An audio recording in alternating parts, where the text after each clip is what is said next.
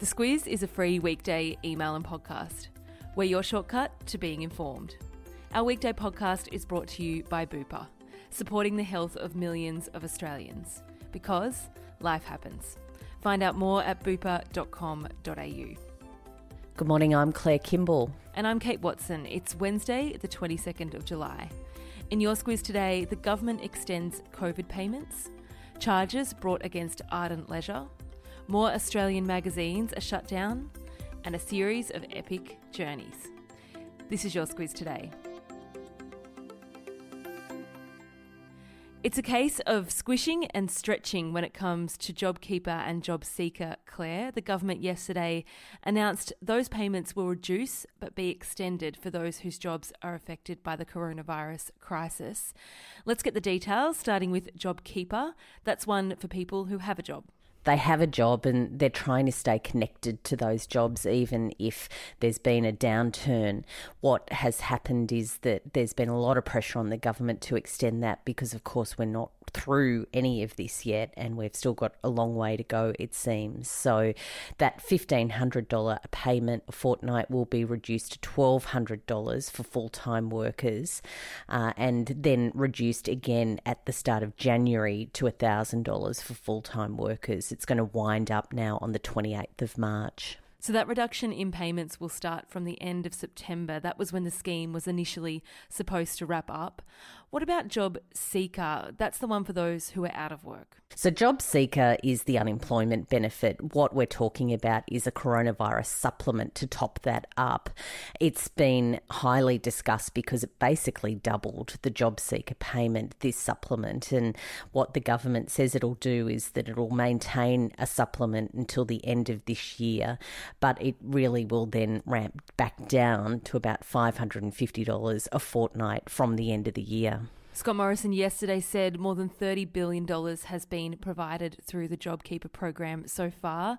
960,000 businesses have supported some 3.5 million employees. They're pretty big numbers. How's it been received? Been received quite well. It's going to be, at the end of the day, a very big commitment by the government. It's expected to cost $76 billion in total when we get to that end of March date. Just for context, the federal government spending on our health programs, which include things like Medicare and the PBS, total about $80 billion a year. So it's about as much as they would spend on our health system. So it's quite a bit. Lots of support, though, for the need to do it. A few questions around the edges about how to do it, but generally well received. Looking outside Australia and how some other parts of the world are handling this coronavirus crisis from an economic point of view, yesterday the European Union nations announced a $1.2 trillion stimulus plan. They've been talking a lot there about how to support the recovery of those coronavirus smashed economies. Of course, when you look across Europe, a lot of them have been significantly affected, from France and Italy and Spain right through to the east of that bloc.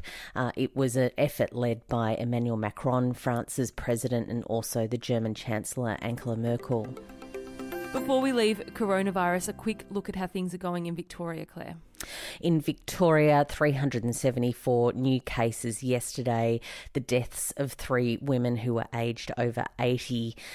Also, a lot of concern, of course, about whether those numbers are going to start coming down. There'll be lots of eyes on those numbers today. From midnight tonight, everyone in those Melbourne lockdown areas is required to wear masks when out in public. A bit of chatter about that happening in New South Wales, but at this stage, it's certainly not compulsory. Casting our mind back now to 2016 and the deaths of 4 people after that ride malfunction at Dreamworld, the parent company Ardent Leisure has been charged over that incident. That outcome was pending after the coroner released their report back in February, and that identified systemic failures at Dreamworld, particularly in relation to safety. So there's 3 charges that have been brought against the company. Each charge carries a maximum penalty of $1.5 million. That matter is due to go before the Magistrates Court on Wednesday next week.